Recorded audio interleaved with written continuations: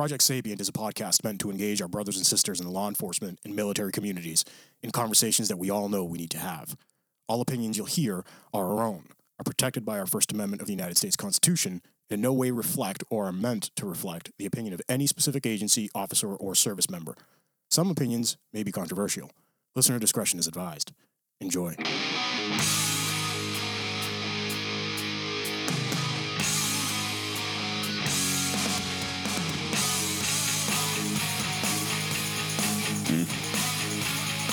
Hey guys, it's Pete from Project Sapient. This is our first show post the Cleary show. I'm still recovering. We want to say thank you to all our supporters, VectorShields.com, GymJunkies.com, Havoc Journal, our partners over at the Weekly Havoc Podcast, Second Mission, Live Boston 617, WellnessForWarriors.live, ODKit.com, Eagle Eye Firearms MA, Guntrack.app, HouléLaw.com, FitCops.com. You can follow everybody, just about everybody on IG, right? Yeah. And we're here today with a couple of special guests, Dave Campisano and Stacy from 22 Mohawks. Say hi, guys. Hey, how are ya? Hi.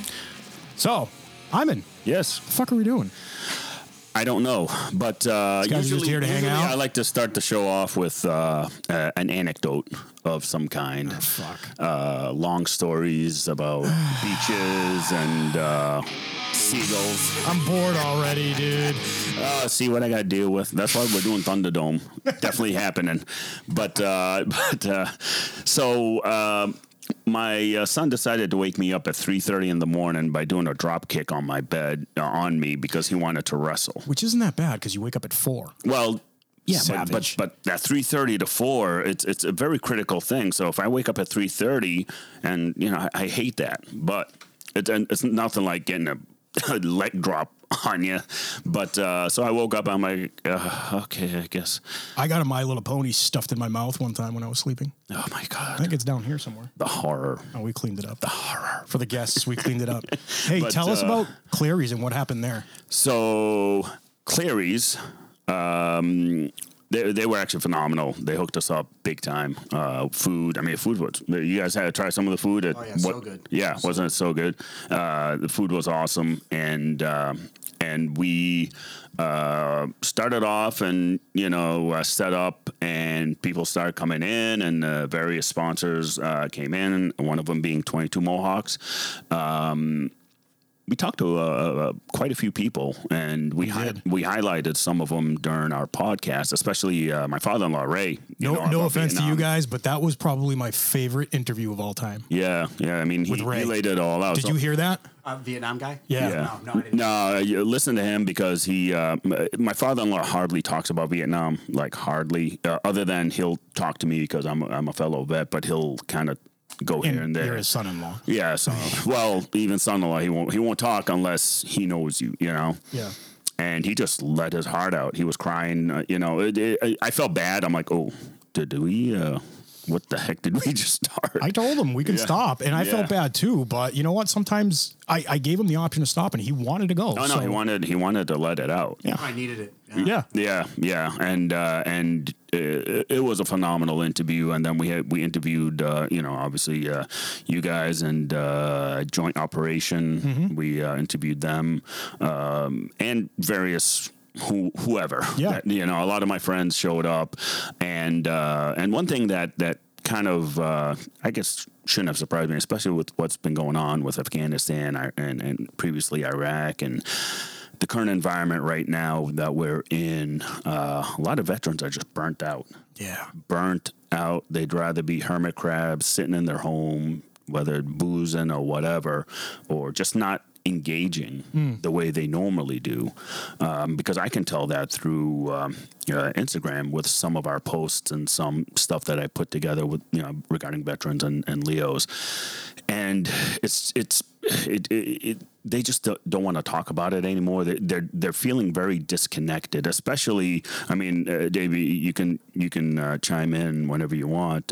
Before we do that, just so we intro you, but we realized that after what happened with Afghanistan, like Iraq happened, when ISIS rolled through, and we kind of took it in stride. I mean, I hated seeing the fighters go through the very provinces that we all fought for and guys died for. and then to have Afghanistan, because for me, that was like my 9/11 moment, right? Raise my right hand, country called for young warriors to fight, and that's what we do. You know, we take that oath seriously, and we went. And the way the government did that frickin' withdrawal overnight was a disaster. And a lot of us, 20 years of war, all of us that signed up right after 9/11, we felt betrayed, right? All that work we put in over there, and that's it. So it leads me to talking to Dave, and when I met Dave, it was through friend Tony. Me and him talked on the phone for a while, and actually we met at Lewis's, and we hit it right off because we're of the same mind with the veterans and especially veteran suicide, because, I've had a couple friends that did commit suicide. I've had a friend, a fellow soldier, die of a drug overdose, just sad stories. I mean, one of the guys, a real good guy, he was our company cook. And I found out that he was living in a homeless shelter and died there. Jesus. And, he never reached out to anybody, and it's part of that whole pride, that we have. And, we're tough. We're not going to need anything or need anyone. But it's the total opposite. Right. So let's talk about you and 22 Mohawks. So Dave, when did you go into the military? I went into the military in 2001. 2001, just a little closer. I enlisted in April of 2020, and then I shipped out on September 6, 2001. So I was at 30th AG at Fort Benning when the first plane hit the tower. Wow. I remember sitting there. I was wearing jeans, and I was getting my first military ID photo taken, and they gave me, a BDU top to put on with my jeans on because I didn't even have my uniform. Yeah. And tell me the truth. Did you look up in the sky and go, "What the fuck, really?" I was like, "Whoa!" it was crazy. The woman who was working the admin, civilian lady, she's like, "You're going to war, baby." And I'm like, "Oh, nice. All right, cool. Yeah, let's go." Yeah. But then I didn't see any of the footage because I was in training and then AIT. I didn't see any of the footage because we were like pretty much locked down. Being like that new in the military until like a year later when I watched like people falling out of the building, the plane hit. Like I never even knew. But that was so that's when I joined. Yeah. So what was the MOS that you had? 11 Bravo Infantry. 11 Bravo Infantry. Okay, cool. All right. And after AIT, what was your unit? So I originally joined. I had a RIP contract, so I went to the Ranger Indoc program. Okay. I ended up breaking my foot in Benning, and around that same time, my daughter's mother was pregnant, and I ended up getting leave. And the day I came home on leave was May 25th, 2006. That night, my daughter was born 2 months pre me. Oh, wow. That night, she must have heard me knocking. And it was nuts because then I called down to my unit at Ranger Regiment. I was like, "Hey, listen, this is what's going on." And the commander there was like, "The same thing happened to my brother." He's like, "So I'm going to reassign you to recruiting battalion." So I ended up being a recruiter here in Boston for like 3 no years. Kidding. Yeah, that's awesome. It was like my first assignment. So I went from being a PFC to like a sergeant in recruiting. So I essentially grew up in recruiting in an office. Yeah, that's awesome. That's awesome. So after the recruiting phase, where did you end up after that? I went to Fort Drum. Fort Drum, okay. That's where I ended up going to Ranger School, Recon School, and then that's when I went to Iraq. Okay. Yeah. So were you a part of 10th Mountain? I was, yeah. Oh, okay. All right. 214. So that was the same unit that was with, went with the Ranger Regiment to Somalia. Oh, okay. All right. I know that one of my close friends is a 10th Mountain guy, Al Trin.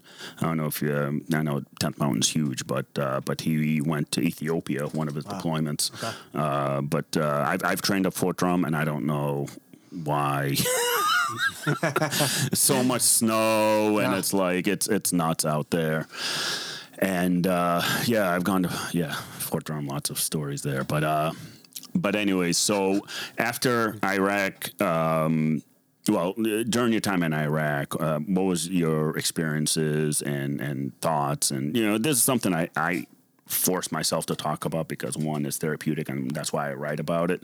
So, whatever you want to talk about, Iraq experiences, stuff like that. If you want to stop anything or even even tell me after if you want me to edit anything out, I can. Yeah, no, I mean, so we went over in 2009. I literally went to 10 Mountain in November of 2008, and then I went to was trained for a little while, then went to Ranger School, and right from Ranger School, I flew to Iraq. So I was literally in every imaginable environment in the matter of like 6 months.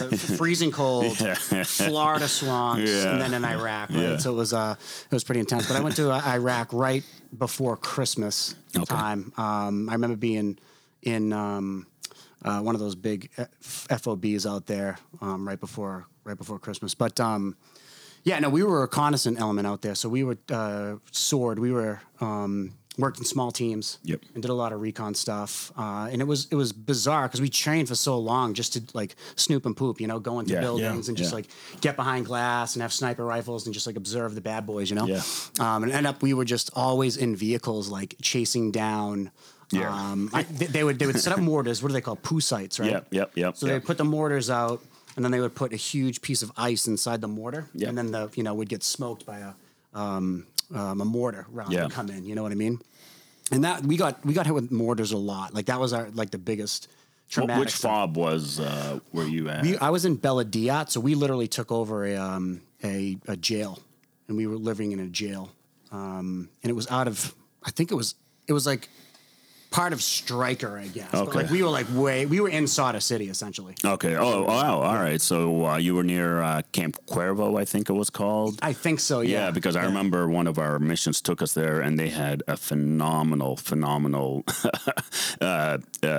DFAC. I was like, I was eating like a king because back at my fucking fob, it's either is that where you had your Burger King? No. I remember that story. Yeah, I'll tell you that story. But no, that was back at my fob. It was like Tent City, and all we ate for like a few months was MREs, and it like, so when we go to like the bigger bases that have nice DFACs, it's like get some Starbucks or whatever it was out there. Green bean. Green bean. Yep. Come on, man. You gotta remember the green bean. Green bean and Rippets. Oh yeah, exactly. Green bean and Rippets. But yeah, no, that was my experience over at Cuervo and on that side, but wow. So you guys must have gotten hit a lot, especially being right outside Sauder City. Yeah, we got mortared a lot. I remember we would like go visit other outposts, and one of the outposts had like a woman's voice when a mortar would come in. The woman's voice would come over the loudspeaker, and it just should be like incoming. I remember standing there with one of my friends, and like these bombs were just coming in, and I was like, "This is ridiculous. We're like getting smoked right now." And we were literally just standing out in the open with all these bombs coming in. Right. And he looked at me, and we had been in country for like 6 or 7 months, and he was like, "We should probably like go walk and jump into that bunker, you think?" And we had like come from like a PX. There was like we had like bags and shit, and we were in like PTs, like looking like losers, And I'm like, all right, I just like fell into this bunker. It was like embarrassing. I'm like, what the hell, man? This is our life right now. Oh, that's awesome. But you get to a point where you're like, almost like, fuck, if we get hit, we get hit. Well, that's the point I got to. I mean, like I remember Camp Anaconda, the big one there. I don't know if you've ever been. I was in Anaconda. Okay, I was in Anaconda. So the swimming pool over there. Oh yeah, they see. That was the last 2 weeks I was there. We created missions just to be able to go there, just so we can have a swim and come back to base. But there's a theater too. There's a movie theater. Movie theater. They have Burger King. They had everything. But Air Force. That's why. That's why. Yep. But so there was a spa. There was a massage. Oh yeah. You could get a massage. You could get all sorts of stuff. A little bit of Reiki massage. Yeah. Okay. But so I remember, they had the tent set up where it's more transient. You can just lay there, relax if you want, take a nap, and then move on. But I remember me and my squad mates, like we were all knocked out in the tents, just like tired, and all you hear is the whoosh, right over the tent. And I'll never forget. We all lifted our heads up. We hear the blast, boom, boom, boom. We're like, it's far enough. Back to sleep. Yeah, exactly. We're good. That's what it. That's my computer still work for Skype. Yeah, exactly. That's what it. I mean, it's kind of both like we got desensitized to it, and we're like, oh, all right. I mean, like the Wi-Fi's down. Well, like leaving Anaconda to go back to base. I remember not even 300 meters from where we were standing doing our safety brief, mortars start hitting out there, and I remember looking over there. I'm like, I guess it's time for us to go. Yeah. All right, guys. Let's load up. Like so nonchalant. Like unlike first getting in country and you're running for the bunkers and you're like, if I'm gonna get hit, I'm gonna get hit. I can't stress out about this. Yeah, if exactly. it's my time to go, I'm going. Exactly. So your time there. So How long were you there for? I was there for a year. Yeah, see, lucky. 05, I was a total deployment. 04 to 06. Yeah. Oh, wow. They didn't do the 1 year thing. They just sent you. Yeah, And you were over stuck there. You know what was bad with us was they told us we were leaving at like 8 months. So like, Yeah. yep, you guys are leaving in May, and then June came. We're like, Yeah, yeah, okay. okay. And then July, and then we're like still running ops. We and they were meant like, next August. May. We're like, what? It was like it's such a mind fuck. Yeah, you know? yeah. Like you should have just told us we weren't leaving for 2 years, and we would have been fine. Yeah, exactly. You know? We didn't specify what May. Yeah, yeah, Could be May 2022. yes. We did, yeah, exactly, exactly. Oh, wow. The way the federal government works anyway, right? Yeah, exactly. Now, were you your platoon, your squad? Were you E5? I take it E5, E6. I was an E6. I actually got promoted when I got over there. Yeah. Okay, E6. So you had your own squad. I did. Okay, cool. How were they? Awesome. Yeah, awesome. That was the Good best guys. unit I was ever with. Those guys were squared away. Yeah, I feel the same way when I got assigned. So when I went over there, the battalion commander realized that I speak Arabic because I'm Lebanese. He just like Totally. plucked me right up and put me in his squad PSD unit, and he was a ranger, and. Yeah, we were doing ops all day, night. Like Yep. he was a light colonel, and he would be my number 2, kicking in the door. I'm like, Colonel, you need to be like back of the stack. Yeah. I don't want to have to explain to the general on why you got capped, but he didn't care, and that was awesome. He was like another one of the guys, you know. So I love that. Oh yeah, you know, true leader, and that was the best squad I've ever worked with. There was 12 of us. We were like heavy duty pipe hitters, like Yep. just nonstop. You know, we would go out and do ops. We did over 40,000 miles worth of combat patrols while we were out there. So it was a lot, and obviously it's wearing in. on our old age. As we get older, things start popping off. Yeah. But so when you so we'll fast forward a little. When you came home, what was your demob like? Like getting out, you mean? No, like you know when you first show up, like mine was at Fort Dix, and the VA standing there saying, "If you have any problems, let us know, and we'll hold you on base." They'll hold you I'm forever. Like, yeah, right. I'm like, yeah, I'm not saying shit, you know. So I don't know if you had similar experience because you went at a different time. I was there in 05, you were 09. I honestly don't even remember. I just remember coming back and we had to take like all these classes, but it was just like check the block. Yeah, that's all it was. Really? You're okay? You're Yeah. good? Yeah. And then they would just like check You're the block. fine, right? Yeah, yeah. You're okay. Yeah, they Yep. gave us a 2-week. They called it a 2-week reintegration to society. Oh. Yes. Yeah. Yeah. So yeah, that's what. It was almost like partial lockdown. kinda. Yeah. I was like, what? This sucks. I know. I just want to go see my family and have a beer for Yeah, God's sakes. exactly. So, when I for me after demob and I came home, I started to notice things about me, like war shit. Right? You know, I'm still in that mindset. I was still that aggressive warrior I was in Iraq, and I couldn't turn it off. So I don't know if that was the same. Yeah, I mean, I'm still like that. Yeah, I'm still same. like super hyper vigilant. Yeah. You walk into a room and it's like you notice any like Yeah. weird discrepancy with any Everything. person. Like if somebody's skittish in the Yeah. room, you're like, what's that dude's deal? Yeah, You know? Yep. Is he exactly. packing something? Like, you know what I mean? It's weird the way that like we think, you know? Yeah. But I'm like cognizant of it where I'm like, I don't know if I should be thinking this way, but like I'm kind of worried. Oh. Yeah. Where's the door at? Everything's Yeah. a threat until it's not, right? Right. I mean, that's the thing with me. It was like such hyper vigilance to the point that I actually went to a doctor because my resting heart rate was at 120 all the time. So I had to go see a doctor, and because I was like, that's not normal. Like I don't think I should be super high strung. And it turned out that my adrenal gland never turned off. Wow. It didn't know how after everything that I've done. Constant over there. fight or flight. Exactly, and it didn't know how to turn it off, so I had to take meds to calm it down and regulate itself again to get my heart rate back to where it should be. So that was like How long did that take? like 3 months of medication. Wow. Medication made me drowsy. I had to sleep a lot, obviously. So Yeah. Yep. So, but yeah, that was kind of like one of the moments where I was like, God damn, yeah, that. Okay, I guess that did happen, and then the anger and everything else after that transpired. But anyway, so your demob was pretty much like mine. So let's move forward to why you created 22 Mohawks. Why why did you basically you found your second mission, right? Yeah. We were in Iraq. We had our missions. We knew what we were doing. We were heavy duty pipe hitters. We were doing all kinds of shit. We come home and it's like, okay, now what? Yep.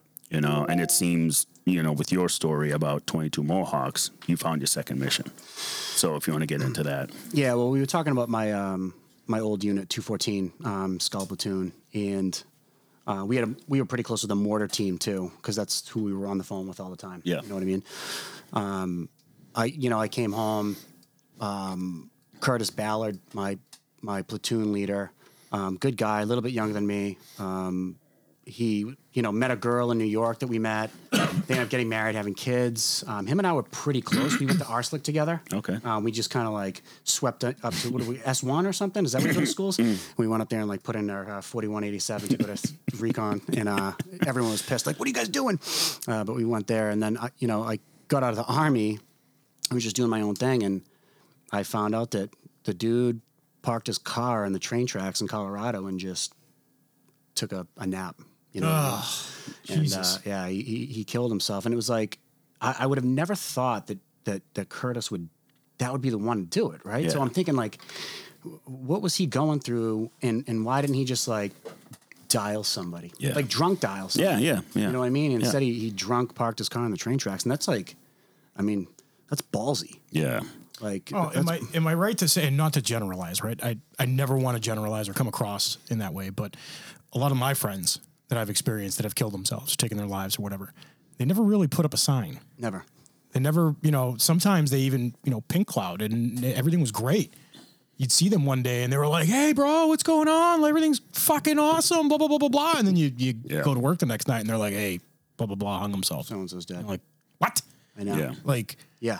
that's true, right? It is. And I'm not trying to generalize again. Yeah. There comes a point in time where that hypervigilance, we need to refocus that. Yeah. Maybe a little bit on, first of all, ourselves. Second of all, on everybody around us, whether it's in law enforcement or the military. Yeah. Right. Because we have the same problem in law Oh enforcement. my God, yeah. 103 cops have killed themselves Already. so far this year. Yeah. Yeah, 103. It's insane. And I mean, Stuff you obviously, don't even hear about. with the police and the military, it should be zero. Yeah. In all reality, it's not going to be zero. Right. Right. But we should try our hardest and be as hyper vigilant to try and get that down to zero. Well, that's the vocal part that me and you talk, myself and Dave. And we talk tell about. people all the time, like people have access to us on email, through the website, through a lot of people. They even have our personal cell phone numbers now. Which they do. We'll They get do. we'll get text messages all the time from random people all the time. Hey, bro, what's going on? And like, Yeah. oh, hey, like that comment that I was telling you about that we're going to discuss later. Yeah, yeah. It was just like, hey, what's going on? Yeah, I feel shitty. Yeah. Oh, all right. What do you want to talk about? Yeah. Yep. Yeah. I mean, it'll be in our DMs, Facebook or Instagram, and eventually, like, they'll get comfortable emailing back and forth because it gets easier that way. And then a couple of them wouldn't want to call because they just didn't feel right. I'm like, yeah, whatever you want to do. It's kind of like I leave it to them. Yep. Whatever you want to do. And I tell them too. I'm like, listen. Not only are you dealing with your demons, but I'm dealing with mine too. So we're in this together. Right. So you dump on me, I'm going to dump on you probably, and we'll share the wealth of the misery, 100%. So 100%. which again, between like cops and veterans, combat vets, it's also therapeutic for us to do that. To talk to somebody else who's been there, done that, got the T-shirt. Non-structured. Exactly. Just having a conversation. Exactly. A bro conversation. So, Dave, Exactly. tell me what 22 for people that we know what you're about. For people that are listening, we have about 10,000 listeners a month, right? Tell them what 22 Mohawks is about. Yeah, so you can check out the website, www.22mohawks.com. It has all our about information, what we do. Essentially, what our goal is to bring veterans together, bring their families together, and have events that can create the continuous brotherhood, sisterhood, the bond that the veterans have, right? Yeah. Our big event is our annual parachute event where we go to Jumptown Skydive in Orange, and we have as many veterans as we can come, and then they jump out. They do a tandem parachute jump for free. Right? Cool. It's all covered. Dinner's covered. DJ comes. They can bring their families. Families can jump. Awesome. And I think what kind of sparked that for me was it's like we are so used to running into the fire. Yeah. Like that risk. It's like yeah. Like we're literally risking life. Yeah. Right. Yeah. And when you get out, you don't have that adrenaline anymore. No. Right? That's why your glands are like, so you're taking where meds is it? to like tame that, right? Yeah, And it's like, no, right? Yeah. So it's like, in my mind, I'm like, let's recreate that feeling again. Yeah. Right? So the guys can just like, they know every year they're going to jump out of a plane and it's going to be awesome. Have some beers, have some laughs. Yeah, something to look forward to. Yeah. I'm going to tell you, when I was there were people that flew from different states. Most of the people there, I didn't know. No kidding. Yes, I had no idea who they were. And how do they sign up for it? They can sign up through the website. Through the website, okay. And you essentially just sign up and then just say you're jumping. And then 2 weeks before the jump, I call the names. And I usually have a designated number of how many names I'm going to call, like 10 or 15. This year we had about 30 people that were going to go. There was some issues with the weather, though, as you know, with airborne ops. Yeah. I can't tell. But this year we had about 30 people. And it was pretty amazing. But yeah, so I call the names, and then they'll message me RSVP, say they're going to come. But what was your question? Did you have another? No, it was just how people can get in contact with you too. I mean, I'm looking at your website. You got all your contact info up there. Yep. Yeah. So you can go on the website. You can contact us. So that was like the main push. Like bring vets together. Yeah. Have them experience some super risky shit, which jumping out of fucking airplanes. Oh yeah, absolutely. And then just reconnect. So what I was saying was yes, a lot of these people that showed up were like flew from out of state, West Virginia, Arizona, and more than a handful of times did someone come up to me and say, "Listen, Dave, I appreciate what you're doing, and I've never told anyone this, but," and then they told me something. Oh shit. Yeah, and it was like, that's what it's about. Yeah. Oh yeah. Exactly. And I didn't have to say any words. Yep. They were just like, I've never told anyone this, and for some reason they felt that they were okay telling me. Well, because again, a fellow vet who's been there, and it's a huge difference, Yep. and you can tell, and that's why combat vets have such a tight connection with one another that no one else will ever experience what we experienced, and no one else will understand it, and that's where the huge disconnect is between combat vets and the civilian population. They don't understand that adrenaline rush. They don't understand that fight or flight. They may experience it once or twice in their lives, maybe. Right. But when we were overseas, it was almost every single day. You're making that decision to do that. Exactly. To walk into that. Exactly. And that's the thing. Every time I went outside the wire, that was on me. Yep. That was, let's go. Got another mission. Yep. Got another mission. This could be it. Exactly. And same thing. You deal with it. You figure it out in your head. Exactly. And same thing, just, on the law enforcement side, I get into that cruiser. All right. Mindset's on, and we call it the switch. Yeah. We call it the switch. Right. Exactly. You turn that switch on and go. When I'm doing SWAT, that's a whole different switch. I turn that switch on, then I'm in that mindset. So what I found, just real quick, what I found when I first came home, I went back to my old job, and it was like answering phones for insurance companies, the billable hours, whatever. And finally I looked around, I'm like, what the fuck am I doing here? Yeah. I was like, just 3 weeks ago, I was freaking doing combat ops in Iraq, and it's like, and I got to listen to Mary Lou over here telling me that her pinky hurts, and I got to call this insurance company to try. I'm like, no. Now let me ask you guys a question. Do you think that downtime had anything to do with not being able to fully recover? Downtime, as in going to work for an insurance company after you were just hitting. Yeah, that downtime did not. It didn't help. Well, because that 2 week reintegration to society should have been more like 3 months if they want to do it right. It's like a culture shock. Almost. It is. Yeah. Because here's the thing, like the best way it was put to me was the rest of the world kept moving on. Yeah. Except we were stuck in a time period, which was war. I mean, when I first came home, I'll never forget, my little sister had those half jackets on, stupid thing. Like, I didn't know what that was a thing. And I was like, where do you go to friggin' Babies R Us to buy that? She's like, no, that's the new style. I'm like, what am I missing? And then, the whole thing with MySpace, I had no idea what that was. I'm like, I missed a lot. I mean, it's probably the same way with you, Totally. So you feel like you got launched back into society and like, okay, go back. Then you went to work for an insurance company or whatever, mundane stuff. Oh, yeah. Do you think that if you had an outlet for another job, like policing, like security, like anything with physical aspects to it, something where you could use everything you just used? Yeah. overseas. Do you think that would have helped?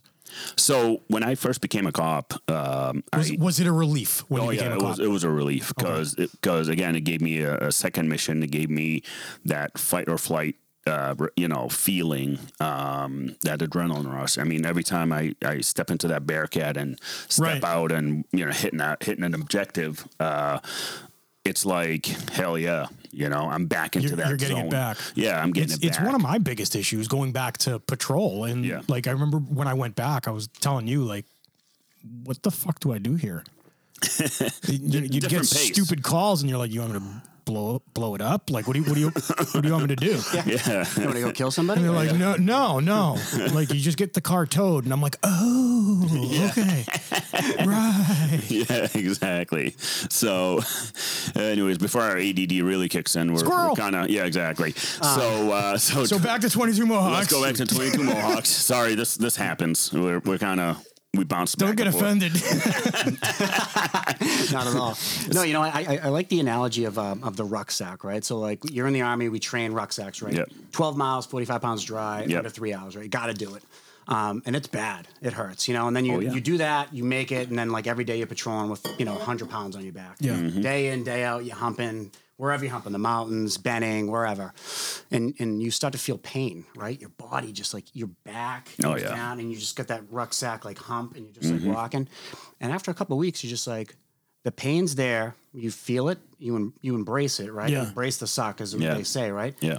And it just kind of, you just deal with it. It's a part of you. So the pain's there, you're like, all right, whatever, right? Yeah. And now I use that as an analogy for life when you get out. It's like, well, now you don't have the brotherhood, you don't have the risk that you're taking every day. Yeah. And you start to get boo-boo lipped, You feel that pain and you're like, you start to almost deal with it and it's just there and you accept it and you're like, this is my pain. I'm going to be a sad bitch because that's just how I am right now. Yeah. And you never talk about it. No. Right? Like you never like, my fucking back hurts, man. This sucks. You don't say that because you're going to like bring everybody else down in the platoon, right? So you don't say that shit. So I feel like that is kind of how it's transitioned to our men now and women. They're just like, I got the pain. The pain sucks. I got the case of the ass, and I'm just like not going to talk about it because that's just not what we do. Yeah. And we try to bring it up. We're like, hey, let us know. Let's talk about this. But we just don't get it. Like our people we still don't get it. We're still just like, this is just the rucksack pain that we deal with. I like that analogy. That's actually pretty good. Yeah. I mean, because that's exactly it. You get used to it, get numb to it, but then it comes back to you when it does. It comes back like 100 times worse, right? At a random time. You could be sitting watching TV, whatever, and all of a sudden, bam, you just get hit with immense. What is that? It's crazy, and talking to my therapist at the VA, it's that. So I call what I turned into or what I was over there overseas like this wolf that woke up in me and made me do, basically got me to survive the war. Yeah. Came back. Now I had to put that wolf to sleep because it's not needed in this type of society. That wolf wasn't going anywhere. It said, fuck that. So that's where we get hit with that immense pain. It's that our subconscious that we developed, that primal instinct we developed and honed in and made it part of our conscious is basically telling us, hey, I'm still here. Yep. That's what that is. That's that pain, and it comes in all sorts of forms, not just pain or depression, whatever. And some people, I mean, with suicide, some people end up going, you know what? I need to turn this off. Bam. Yeah. Just because it is a lot of noise. It's a lot of noise in your head. And I remember one night I was sleeping, and I woke up saying to myself, something to the effect of like, I need to let go or something because I said too much noise. I knew that because there was all kinds of shit going on with me. And I woke up and while I was waking up, I said, there's too much noise, and that's what it is. It's that primal instinct that wants to come back, that wants to come out because it loved what we did overseas. It loved that primal instinct helped us survive a lot of shit out there. And we brought it back home with us, but you never get taught on how to take care of it, because it will never turn off. You don't. And that's the thing with the 2 weeks freaking demob. Right. You're not going to get anything done. Essentially, it's a check the box. Yeah, exactly. And I think I've said it before, between law enforcement and military, the check the box training is failing us. Oh, yeah. Yeah. Failing us big time, and it's showing. Years and years of it is actually finally catching up. Just like with the issues of law enforcement, with some of the bullshit that's going on, it's the check the box training that they've been doing for decades, trying to save money. That's what's getting us in trouble. That's what's getting us in trouble. Yep. It's passing the problem down the line to the next guy. Exactly. And it's the same thing in the military. Same thing in the military. Not surprised. Yeah. So, Dave, let me ask you a question. So you guys have, and this episode is going to go out in a couple of days, so we're in time to kind of advertise this. What is this Operation Veteran Link Up on the 12th in Walpole? Yeah, so we'll call it the ORP, right? Anyone knows what the objective rally point is, right? It's the place you go to meet up before you actually go assault the objective, right? So with that, I gotta bring my kit. Yes. Everyone kit, plate carriers. Can I be Overwatch? So no, we're inviting vets, their families. We're going to bring some dogs. We're going to try to have a guest speaker come in. Obviously, you guys are invited to come. And it's essentially, vet to vet, just like what Iman's done with the bringing everybody together and just kind of having like an open forum to either talk, have a beer, have coffee, whatever, just like be surrounded by vets. Yeah. And some of the people on my team actually have dogs that they're fostering for us to give to vets. They're going to bring the dogs in. Oh, that's cool. To have some veterans meet the dogs. Maybe somebody's interested and they want to adopt a dog, and then we'll have a dog for them. We're trying to do it like once a month. Yeah. Just to have a place for people to go, almost like an AA meeting setting, right? Right. Like, come on in, let's have a chit chat. Well, whatever. You know what we should do? And is this just in Massachusetts? 22 Mohawks. Yeah. Yeah.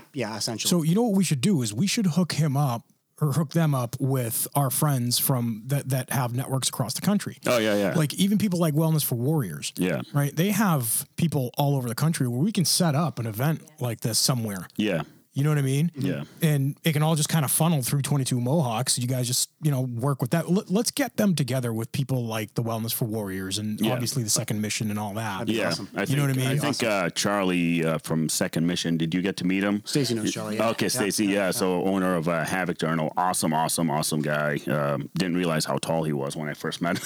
He's a former Green Beret. Yeah, former SF. He teaches at West Point. Really, really good dude. And he's got a network.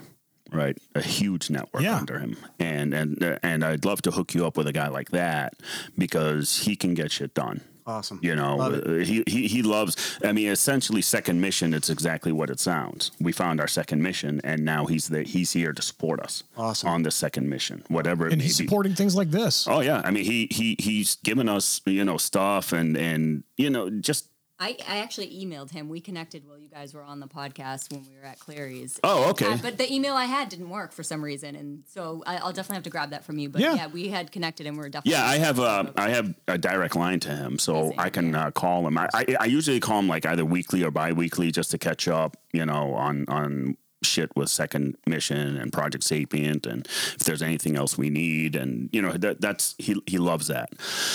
And what I'll do is I'll give him a call and get a good email address just get for everybody working together, man. Yeah. That's what it's all about. Definitely. That's what we hope is for that to spread, like he said, almost like a setting where they can just connect, share stories. Yeah. They're not, Nothing crazy. Just sit down and have a beer, even just like how we did at Clary's. Exactly. People just sat down, had a beer, shot the shit. Yeah. Yep. Had a few laughs.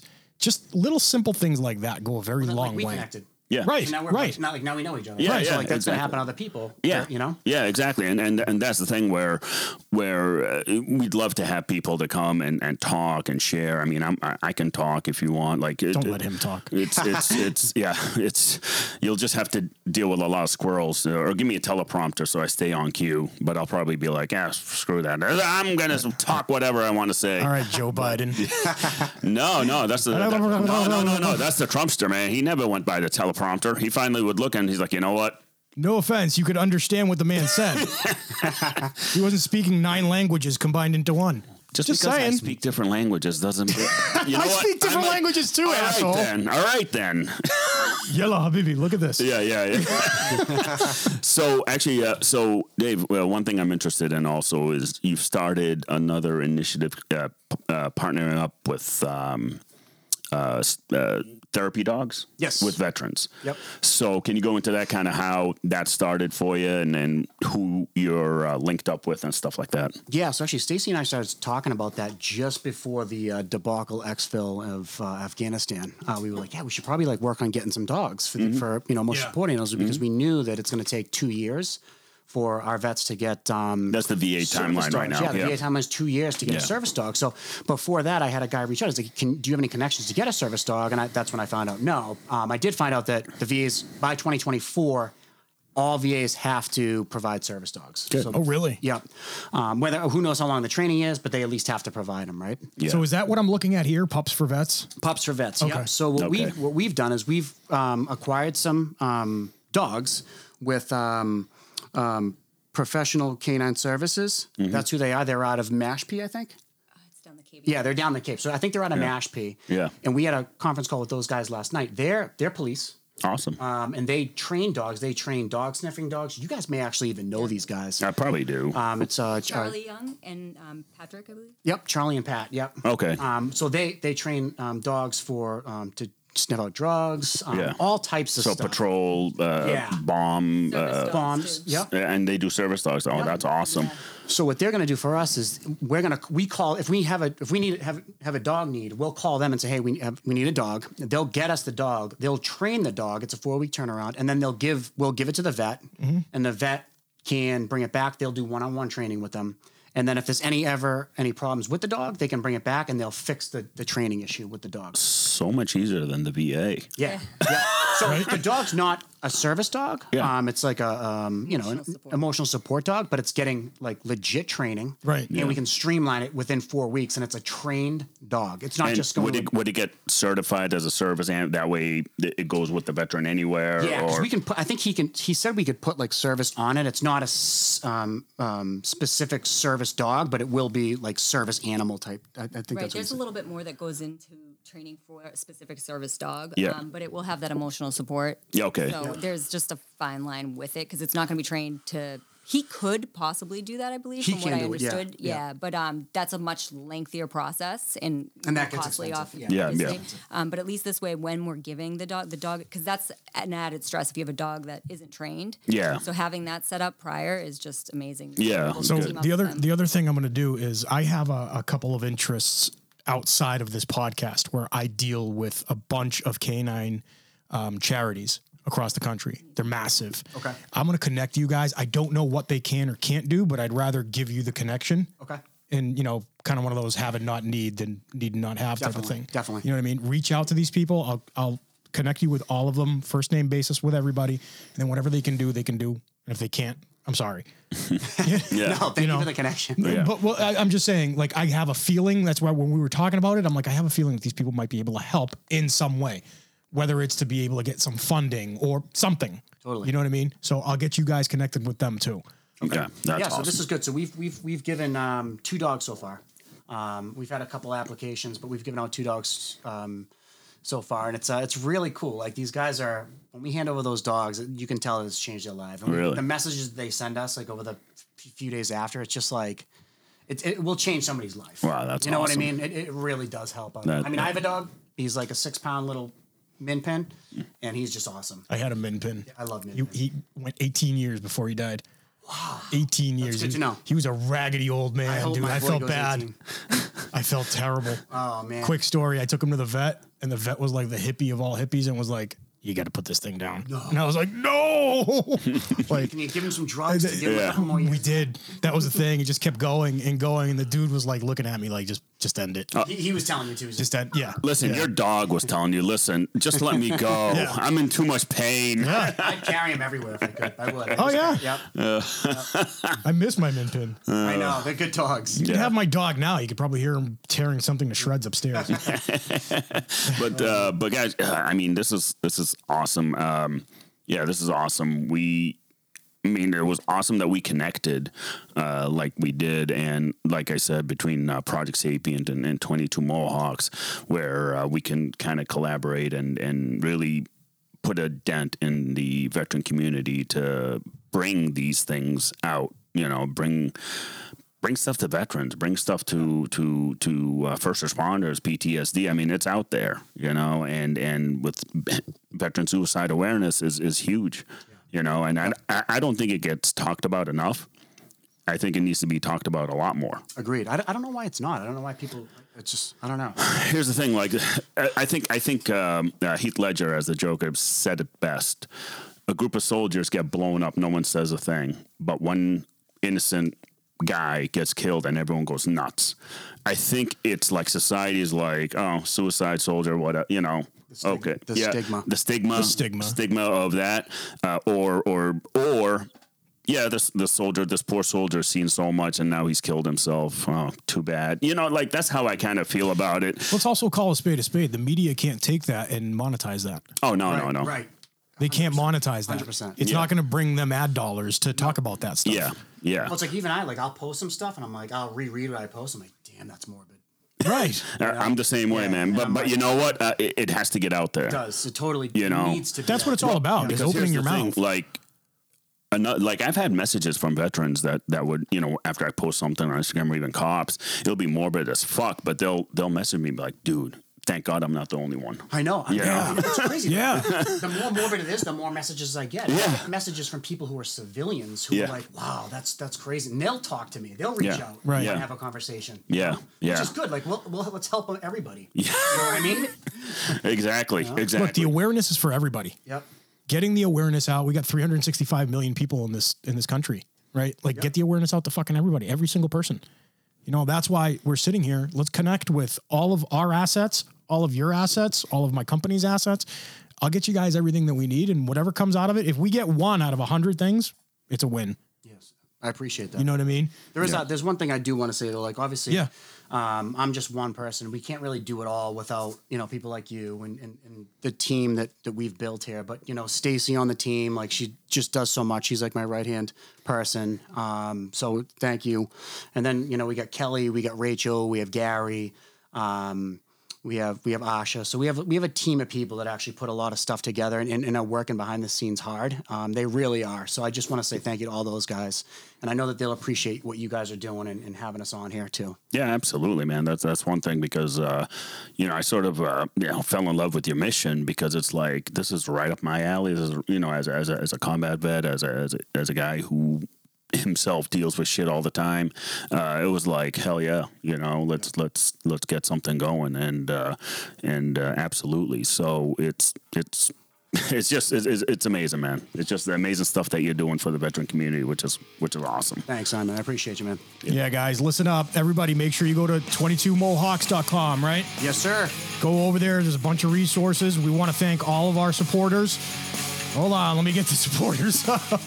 Vector Shields, Gym Junkies, Havoc Journal, and our partners at the Weekly Havoc Podcast. Second Mission, Live Boston 617, Wellness for Warriors, odkit.com, Eagle Eye Firearms, ma.com, Otis, I love you, Guntrack.app, Houlet-law.com, and fitcops.com. You can find everybody on Instagram and Facebook and all that. Guys, stay safe. Stay safe, Ian.